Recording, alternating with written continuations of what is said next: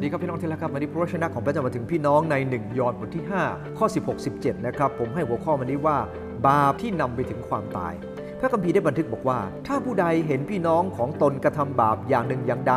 ที่ไม่นำไปสู่ความตายผู้นั้นจงทูลขอและพระองค์จะทรงประทานชีวิตแก่ผู้ที่ทำบาปซึ่งไม่นำไปถึงความตายบาปที่นำไปสู่ความตายมีข้าพเจ้ามิได้ให้อธิษฐานเรื่องบาปอย่างนั้นการกระทำทุกอย่างเป็นบาปที่ไม่ได้ไปสู่ความตายก็มีอยู่จะสังเกตตอนนี้มีคำว่าบาปที่ไม่นำไปถึงความตาย3ครั้งด้วยกันอะไรคือบาปที่นำไปสู่ความตายพระคัมภีร์ตอนนี้มีหลายมุมมองมากนะครับแต่ยังไงก็ตามถ้าเราดูจากพระคัมภีร์เราจะเห็นความจริงอย่างน้อย2ประการอันที่1ก็คือคริสเตียนต้องอธิษฐานเพื่อพี่น้องให้กลับใจจากบาปพระคัมภีร์ในข้อที่16บอกว่าถ้าเห็นพี่น้องทำบาปก็ต้องอธิษฐานเพื่อเขาให้เขากลับใจใช่ไหมครับพระคัมภีร์ในตอนนี้เป็นคำสั่งเลยนะครับเห็นนะฮะไม่ใช่คือได้ยินอย่างเดียว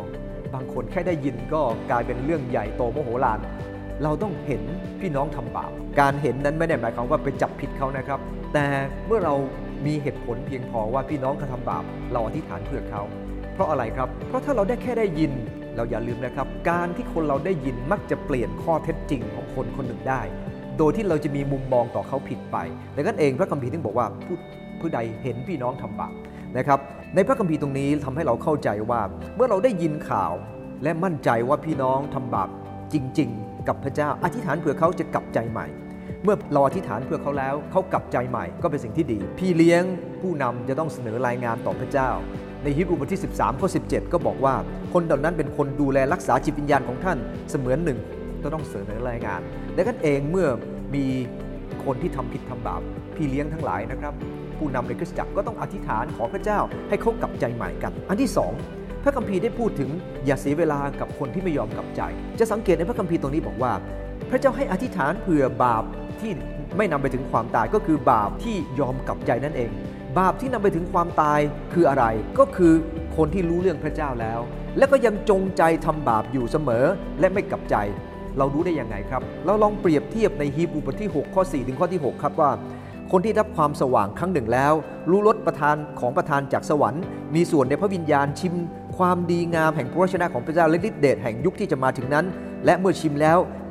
หลงไปนะหลงไปคำว่าหลงไปเท่านี้ก็คือเขาไม่ยอมกลับใจดังนั้นเองเมื่อเขาไม่ยอมกลับใจนั่นคือบาปซึ่งนำไปถึงความตายหมายความว่าเมื่อคนหนึ่งทำบาปเราเตือนเขาถ้าเขากลับใจไม่ถึงความตายแต่ถ้าเขาไม่ยอมกลับใจบาปนั้นจะนำเขาถึงความตายดังนั้นเองนั่นคือความหมายที่ควรจะเป็นนะครับใน1โครินธ์บท5ข้อ5บอกว่าถ้าเขาไม่ยอมกลับใจจงมอบคนนั้นไว้กับซาตานให้ทำลายเนื้อหนังเพื่อจิตวิญญาณเขาจะรอดในวันของพระเยซูองค์ผู้เป็นเจ้าหมายความว่าถ้าคนหนึ่งทำบาปไม่ยอมกลับใจไม่ต้องเสียเวลาที่ฐานเผื่อแล้วครับทำยังไงครับมอบกับพระเจ้าเลยให้พระเจ้าจัดการตามพระประสงค์ของพระเจ้าเตือนครั้งหนึ่ง2ครั้ง3ครั้งครั้งแล้วครั้งเล่าไม่ยอมกลับใจแต่อย่าลืมนะครับอย่าเพิ่งหมดความหวังกับคนเพราะว่าพระเจ้าพระองค์มีสิ่งที่ยิ่งใหญ่เสมอแต่เราควรจะเสียเวลากับคนประเภทนั้นไหมครับไม่ควรจะต้องไปตามอะไรกับเขามากมายแล้วเมื่อเขาตัดสินใจไม่เอาพระเจ้าคุณไปตามมา1 ปีแล้วคุณไม่ต้องตามแล้วนะครับอธิษฐานเผื่อเขาได้นะครับแต่อย่าไปเสียเวลามากเกินไปยังมีคนอีกมากมายที่ต้องการคำอธิษฐานดังนั้นเองอย่าไปเสียเวลากับเขาแต่ถ้าเราไม่ค่อยมีเรื่องอะไรอธิษฐานก็อธิษฐานเผื่อเขาไปแล้วก็ดีแล้วครับส่วนคนที่จะหมดโอกาสเนี่ยนะครับกับใจใหม่เราไม่รู้ครับมันเป็นเวลาของพระเจ้าและเป็นอยู่ที่ตัวเขากับพระเจ้ายกตัวอย่างเรื่องฟาโรห์ใช่ไหมครับฟาโรห์ปฏิเสธการทรงนำของพระเจ้าปฏิเสธเสียงของพระเจ้าและสุดท้ายฟาโรห์ก็ถูกทำลายแล้วขอบคุณพระเจ้าครับคริสเตียนเหมือนกันบาปที่นำไปถึงความตายไปถึงบาปที่ไม่ยอมกลับใจดังนั้นเองพี่น้องที่รักครับเมื่อเราเห็นพี่น้องทำบาปอธิษฐานเพื่อเขาถ้าเราเองทำบาปกลับใจใหม่